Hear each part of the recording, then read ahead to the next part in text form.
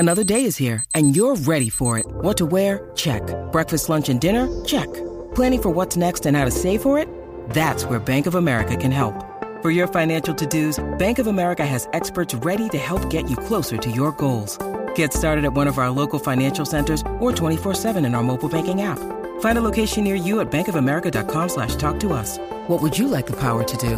Mobile banking requires downloading the app and is only available for select devices. Message and data rates may apply. Bank of America N.A., member FDIC. When you need mealtime inspiration, it's worth shopping Kroger, where you'll find over 30,000 mouth-watering choices that excite your inner foodie. And no matter what tasty choice you make, you'll enjoy our everyday low prices, plus extra ways to save, like digital coupons worth over $600 each week. You can also save up to $1 off per gallon at the pump with fuel points. More savings and more inspiring flavors make shopping Kroger worth it every time. Kroger, fresh for everyone. Fuel restrictions apply. All right, joining us on SENZ for breakfast this morning is Matty Johns. You've been good enough to get out of bed so early. Mate, how you been, Matty? How's things going leading into Christmas? Kempy, I'm going good. Izzy, how you going, mate? I've been out of bed about half an hour. I had to get up early and milk the goat. And so... That goat's still alive. Yeah, the goat's still alive, mate. Just want to make sure we got some of that tasty cheese for Christmas. Do you name that Joey, didn't you? yeah. Mate, the goat to take offence. Oh, mate, just how good is it leading into Christmas, Matty? Like you get all excited. You know when you come back that pre-season basically starts the trials, the Knights hopefully with a decent halfback next year. At least they got a coach that can coach them with Joey to coach in the halfback. How are we looking, mate? How's Newcastle looking for next year? Oh, Kempy, it's difficult to say. I mean, what they're aiming to do is they're aiming to do in North Queensland. Apparently it's the toughest they've trained for a long, long time. There was a trend in the game, the game, it's a little bit like one coach sneezes, they all get the flu, is that, mate, if someone has a method they go with and then everyone sort of goes that way, and for a while it was under-trained in the off-season. That worked for a couple of sides. Surprise, surprise, they were the best teams. The teams that under-trained who weren't the good teams especially come to the bottom half of the table. And so last year, Todd Payton bucked the trend, North Queensland, and just punished them through the off-season. And the Knights have sort of taken a leaf out of that book, which I agree with, because if you're a little bit short on talent, you've got to make it up in other areas, as you know, Kempy. And so, mate, so they're training really hard. The crucial thing's going to be with Kalen, of course. He's had a couple of tough years, and if he can play upwards of 20 or more games, and I think they'll have a pretty good season. I think they'll push into around the mid-table. It'll be interesting to see how Jackson Hastings fits in as well, because I sort of think the difficult thing with a lot of the sides now, and particularly now with the Dolphins coming in as well, is there's not a lot of player movement. There hasn't been, and so as a result, mate, a lot of the sides do panic buying. A bit like when COVID was on, just whatever's available, they compete and try to grab. Knights have had a little bit of that, but I think Hastings would be a good signing for him, and he'll take pressure off Kalen. So look, Kempy, I think we're a chance of moving into the mid-table, but I'd be really surprised if we're a top 4 team. That's for sure. Bringing up Kalyn Ponga and his so how's his headspace, obviously concussions, his body and himself as a person. He's probably the most scrutinised player in the NRL at the moment. He's always been followed. Everyone's wanting to know every step he's taking out in the public, the golf courses he's playing. There's so much pressure on the young kid. Are you spending a lot of time with him to help him overcome those situations? No, Israel, I spend no time with him because, mate, I don't want his problems to get worse.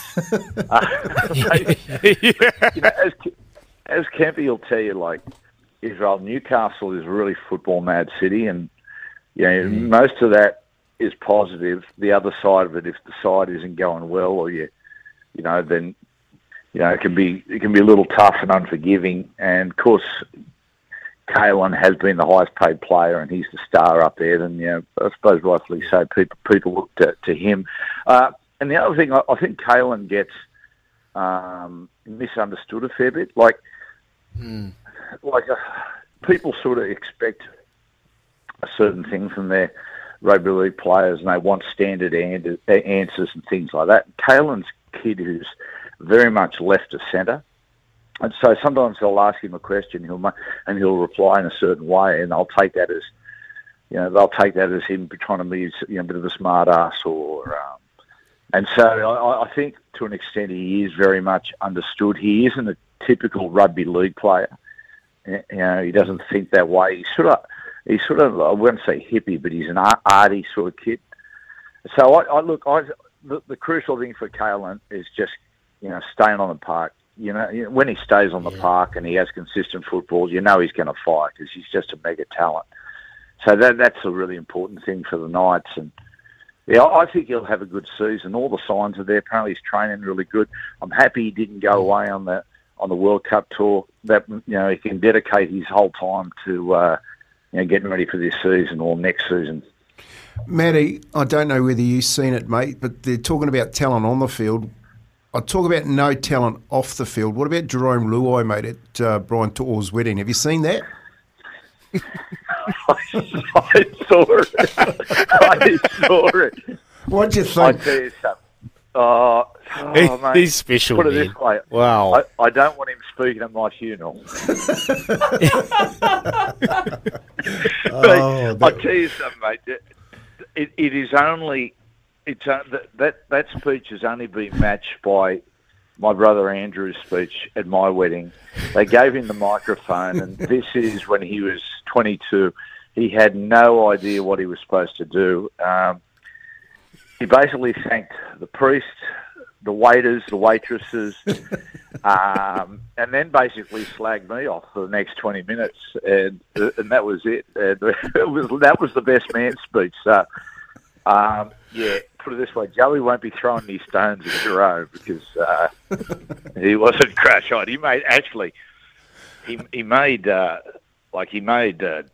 Jerome sound like Barack Obama. So that poor Joey was. Hey, let's just stick on that topic for a moment. What's it like, mate, at the Johns household over Christmas time? Oh, mate, Kempy, you've got no idea some of the stuff that has gone on, well, no, I better not say one. There's been a few things. Because what we do, right? Because what happens a lot, as you know, families can disperse a little bit, and there's in-laws and all sorts of stuff, and particularly with us, because Andrew's onto his third wife with 3 different kids, so that gets tricky. He's here, there, and everywhere. He's at South Coast, he's up north, he's here, there, mate. So we decide, what we do is a couple of weeks before Christmas, we all get together and have lunch, and then, that sort of does it. And there's always something that goes on. And the latest one was we met up at the Central Coast at Gosford halfway for Mum and Dad. And the whole family's there. Anyway, the old man and Joey have been bluing. They're not talking. So both of them were saying they're not going to come. Anyway, we dragged them there. Joey tried to get it cancelled. He said, I think I might have COVID. We said, no, it's easy. Just do a test. Of course, come back negative, and we had to drag him there. And then he walks in, right? So we walk in, and everyone's, we're at this restaurant. It's great to see everyone. He goes, mate, we're going to order so I can get back. The surf's good. And I'm like, mate, it's like family Christmas. Anyway, he and the old man sat at either end of the tables and just sort of stared at each other. I had a ball. I loved it. Because they're one in the same. And I said, right, okay, where's the boxing ring? Let's get this over and done with. So it's always campy. It's always eventful. There's been some pretty crazy stuff go on, which I'm guessing. Well, you understand. Oh yes, no, You being my neighbour in Newcastle, mate, I understand only too well. Hey, mate, let's just talk a little bit more. We'll jump back into rugby league here. There's been some changes, mate. Full Gould, it looks like he's making a run at the cutter here with all the signings. I've got to check their salary cap. It looks like he's got Nick Politis' book. And then you're looking at the Dolphins coming in for the first time. There's so many new coaches with Seabold, of course Webster here at the Warriors. What's taken your eye at the moment, mate? The moves by Full Gould, or just the lack of moves by other clubs in around it? Penrith, and what about Penrith? Do they just run it again next year? Well, Penrith they've got just all these brilliant young guys coming through, and they're about to, what we've seen with Kick-Out moving on. They lost Burton, but what happened is, as you know, mate, when young players start to get better and you win competitions, then suddenly, you've got to start to disperse players, and you've got to make a decision too. They've got some of the best young players in the game, and they have to make a decision. Do we lose one of our, 29, 30-year-old players, or do we lose, 3 or 4 of our best young 19, 20-year-olds? And you can see at the moment that they're starting to go down the ladder. They had to let Viliami go, big loss.